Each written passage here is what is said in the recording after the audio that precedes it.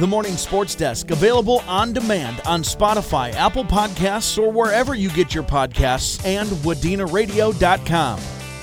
It is the Morning Sports Desk for Wednesday, the 10th of January. My name is CJ Baumgartner. Corey Tackman, the co-chair on this Morning Sports Desk. And Corey, how's it going? Going all right. I know we had a doubleheader of basketball last night out of the Park Region Conference. A girls, boys basketball doubleheader kept you busy. Saw a really nice Menahga girls basketball team, it sounds like. Yeah, they're good. And we talked about it a little bit on the podcast yesterday. And by the way, you can go listen to that Apple Podcast, Spotify, wherever you get your podcasts. Yeah. WDCBBB.com. But yeah, we talked about it yesterday that they're a good team. They were 8-1 coming into the season. Their first game of the year, they played a very nice Class A Walker Hackensack Akeley girls basketball team, lost that one by about 6-7 points. And since then, and including last night, they've won 9 games in a row now. And all of them have all been by a margin of victory of double digits or more. Like they've won convincingly throughout their last 9 games and proving why they're a good team. And we talked about it a little bit yesterday. They've had good runs in the last 5-8 years, but specifically 2 years ago, they went to the section final in Section 8 AA, and they lost a lot of seniors. And last year, they had some sophomores and juniors last year that kind of needed to get their feet wet, need to figure out how to play with each other. But even watching them last year, Corey, you could just tell that they were going to be a good girls basketball team the following year. And they have been. They play an aggressive man-to-man defense. Their full court press was on point last night, creating a lot of turnovers against Wadena Deer Creek. And ultimately, they just played.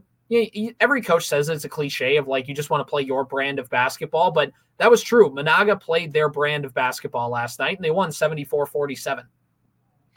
And they're good. You know, you mentioned a couple years ago playing in that section championship. And when you go back and look at them, they had a really, really awesome team that year. There was some controversy that year because it was maybe the first year, don't quote me on this, that Menahga moved up into that AA section. But also Fergus Falls moved down from AAA that year. And that 8 AA championship game was played between probably the largest AA school in the state versus like a bottom 5 size AA school. Like Menahga was previously a single A, Fergus Falls was previously a AAA, and they found themselves in the same section. Enrollment-wise, you probably couldn't find schools farther apart. And there was a little controversy, obviously, that went with that. But in the meantime, Menahga basketball has stayed strong. They're still in that 8 AA section. The update there now is they're ranked 23rd in the class. They're legit. That's a really good basketball team. They're legit. They were able to get the turnovers. They were able to get their 3-ball working. I mean, really, they just moved up and down the floor. They were able to play the outside game. They were able to play the game down low in the post. And for Wadena Deer Creek, I mean, they played tough. They're second place in the conference, tied for second with Verndale coming into last night's game. They're not a bad team either. And I thought they played a good post game. I thought they were able to get the ball down low a little bit. But the thing that Menahga was able to do with that man-to-man defense was they would not allow Wadena Deer Creek to get that outside shooting game going. And I think they held them to just a couple attempts from beyond the 3-point line in the first half of that game. And they didn't make a 3 until the second half. They knew that Wadena could beat them with how, again, we talked about it yesterday. Last week, Jada Dykoff made like 9 threes in 2 games, and Montana Karsten chipped in with a few, and Addie Gravel chipped in with a few. Like they have the ability to kill you from the free throw line or 3-point line, and Menahga made a point to not let them do that. And the press got to the Wolverines a little bit, but overall, I mean, the game got out of hand a little bit towards the end. Wadena Deer Creek kind of buoyed it within 10 points for most of the game. And then, the Wolverines just ran out of gas about halfway through that second half. So if you're box score watching, it looks like a blowout. It wasn't quite, I'm not going to go that far. It was a good game. Menahga handled kind of the game. It felt like the flow always was with the Braves, but the Wolverines, they hung around for most of that game. And then in the boys game, I know it got within, was it within 3? Within 2. Late, within 2 points late. So some excitement down the stretch of that boys game. Yeah, well, it's like you almost flipped it in that second game of the doubleheader. So this was one where Wadena Deer Creek led the entire first half, and Menahga girls led the entire game against Wadena Deer Creek, and Wadena Deer Creek boys did the same thing against Menahga in their game. And it was in the first half, they pretty much controlled. They got the lead up to maybe about 14 points is probably the largest, but Menahga would kind of hang it within 10. It was a 12-point game at halftime. And throughout the second half, it was kind of like Menahga would get it down to an 8-point deficit. And then Wadena would go on like a 4 run. And it's back up to 12. And then it'd get down to 8 and back to 12. And it was really in the final couple minutes when Bodie Burton scored 31 points. And for those who don't know, it's a big guy. He's a guy who plays in the post, but also is played in a guard position as well. And he was getting down low, playing bully ball down in the post on the low block, but he was also draining fadeaway threes with a hand in his face. Like, he had just an impressive game and from an offensive standpoint, and nearly got him back in it. So with about 3 minutes to go, it was a 10-point lead for the Wolverines. And with 1 minute to go, Wadena Deer Creek was hanging on to a 2-point lead coming out of a timeout. Lyra Kaug steps in and just makes, you hear the term in football, a cold-blooded connection. He made a cold-blooded 3-point shot from the right side wing. Catch and shoot, got it, hand in his face, fouled, drains the shot, and has a chance for a 4-point play in what felt like a dagger shot. There was still like a minute to go, and Menahga still had a chance, but that's one of those where he made that 3 with under a minute to go. It was back to a multi-possession game, and all the momentum that it felt like Menahga had just came to a screeching halt, and the Wolverines kind of grabbed the game back and were able to hang on and win. So 2 good games. That boys game obviously had a dramatic finish, but you could feel like Burton shot a 3 late that I think could have got them the lead or would have put it back to a 1-score game. I can't remember quite what it was, but I leaned over to somebody next to me after the game and I said, if you would have made that shot, I think the roof would have exploded in that gym. We have more high school sports coming up this week. Girls basketball, Pillager at Sabika Thursday night on the Superstation K106. On KWAD Friday night, Pillager at Wadena Deer Creek boys basketball. And on the Fan, Mid-State Conference girls basketball, Park Rapids area at Staples Motley. We'll preview those as the week continues, but just know that we're going to be busy. We're going to take in a lot more high school sports as this week continues. Yeah, there's a lot to talk about, and it's going to be really exciting to get to see more of that as the week goes on. So, Corey, Minnesota Timberwolves. Here's the thing. Some people can look at them, and I see that, like Charles Barkley said, he doesn't believe in the Wolves anymore. You want to know why, Corey? Why? They lost 2 games in a row. Yeah, it's tough. First time this season. Yep. Yeah, it was tough. So Charles Barkley's out on him. Rest in peace to the Wolves, And so the Wolves played Dallas on, I believe it was Monday night. They didn't look particularly strong, or maybe it was Sunday night. Either way, there wasn't a great game for them. The Wolves still get a little turnover happy. They still have some things that they need to iron out, and I think things that we've been kind of pointing out all season. But the Wolves played a team in the Orlando Magic that's been pretty good. Minnesota native Jalen Suggs on that team, and their second has been great this year.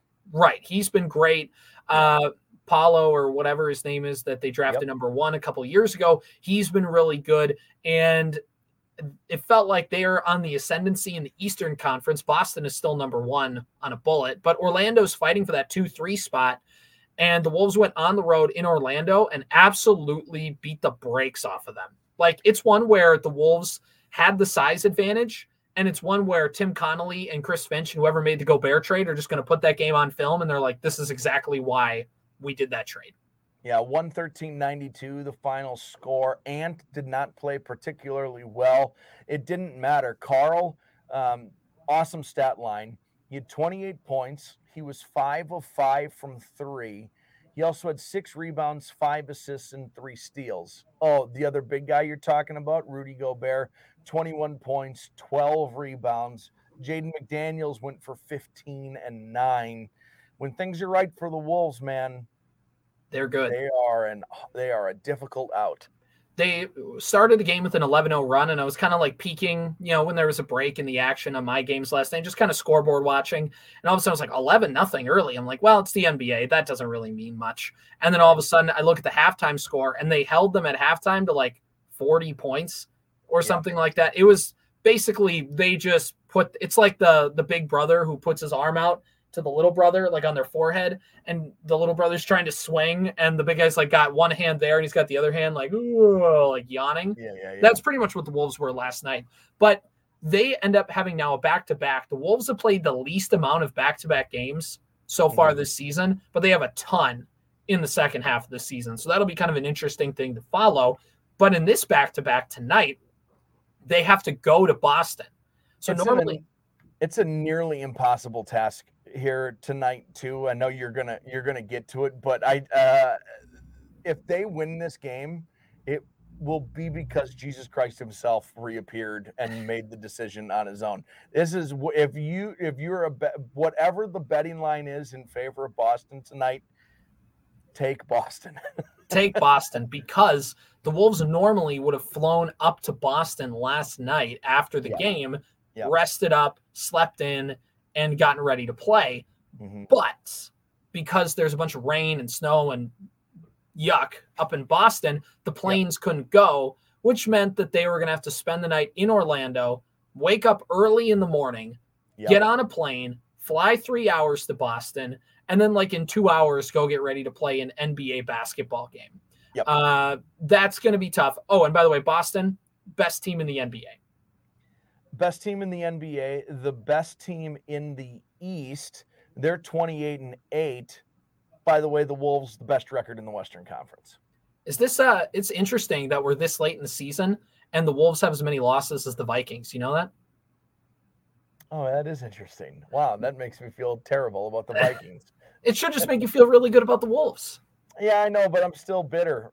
We're still in the middle of it for the Wolves. You know what I mean? That I'm still bitter about the Vikings ending the way it did. In some years, they'd have 10 losses before the Vikings would even get 5. So that's also true. So you got to take the good with the bad here. But I mean, so they're getting marching orders tonight to go into Boston. And honestly, like if we hear a line that says Ant's going to play better tonight, right?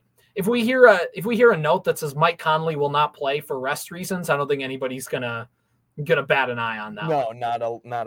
Not at all. So is this a nationally televised one? No, the Wolves, believe it or not, do not have it. This is insane. We don't flex games into a nationally televised schedule. The two top teams in each conference. Nope. I'm never going to get to watch them play. Hopefully, we got to no. We got to put another Lakers game on there for the billionth time. Well, there's coaching controversy there. Oh, shocker that there's coaching controversy there. I love LeBron. I will. Are we still saying stan? I will stand for LeBron in any conversation you want to have about basketball. And what I also believe is people don't like LeBron because he's a weird, potentially bad general manager. Nobody that equates into everybody's what they think of him about his playing career. And I think his playing career is unassailable, but he's a weird GM and he's not good at constructing a roster around him. He never has been. He's not good at constructing a roster, and he also wants say on what happens with the roster. Right. He is won in spite of his poor decision-making. He's trying to build his legacy. If I create a bad team and win with that, it's going to make me look better. Right, exactly. But yeah, one last thing, Corey, before we finish up. So there is a bowl game news that we need to talk about. There is a petition somewhere. I don't know by who, but there's a petition, and it's going to basically pit two of the worst college football teams against each other in a bowl game. Bowl? Yeah, it was dubbed in this article as Irreverent Bowl, but I think the Toilet Bowl is pretty much what went to everybody's minds.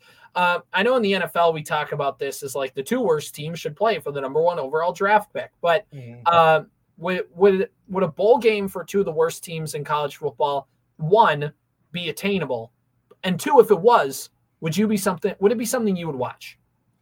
I mean, it's absolutely attainable because much like the Gophers, accept every bowl bid that they get. Like, it means more money. It means more eyes. It means more everything. So yes, someone, even if the worst team is like, no, we're not going to embarrass ourselves this way, someone will accept it. All you need is a sponsor. If somebody wants to sponsor it, that game will happen. It is 100% attainable. Who sponsors that game? Who sponsors it? Hold on. Let's come back to that. Okay. Will I watch it?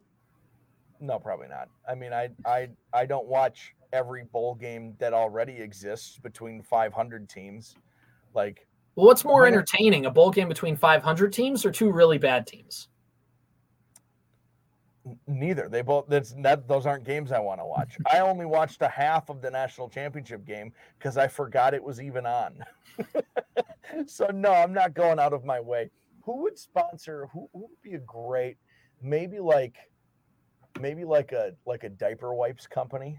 I was gonna say it's got to be something like the waste management, like it's got to be like garbage or toilet or know something like that, something for like some like diarrhea medication or something like that. Yeah, the Pepto-Bismol diarrhea bowl. the Maytag wash out the stains bowl. The Taco Bell KFC bowl. You know, what's a good like toilet bowl cleaner? Like I don't know, but yeah, I get what you're saying. Yeah, it's I mean, if you're gonna do it right. You know? If you're gonna, you might as well, like, it actually seems like Barstool sponsors a game. That seems like that would be right up a Barstool alley. Like, get rid of the game that between your 7 and 6 teams. Who cares? The ceremonial first play is that they're going to let Big Cat get a handoff, and they're actually going to try and tackle him. Yeah. That seems like it would be right up Barstool's alley, and they would put there'd be lots of betting money on that. That would be fun. That's how you'd make it work.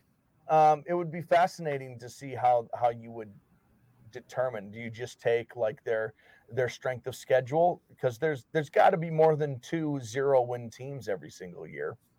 Yeah, and that's I don't know what the criteria would be. Committee for that too? Yes, I think so. The committee playoff.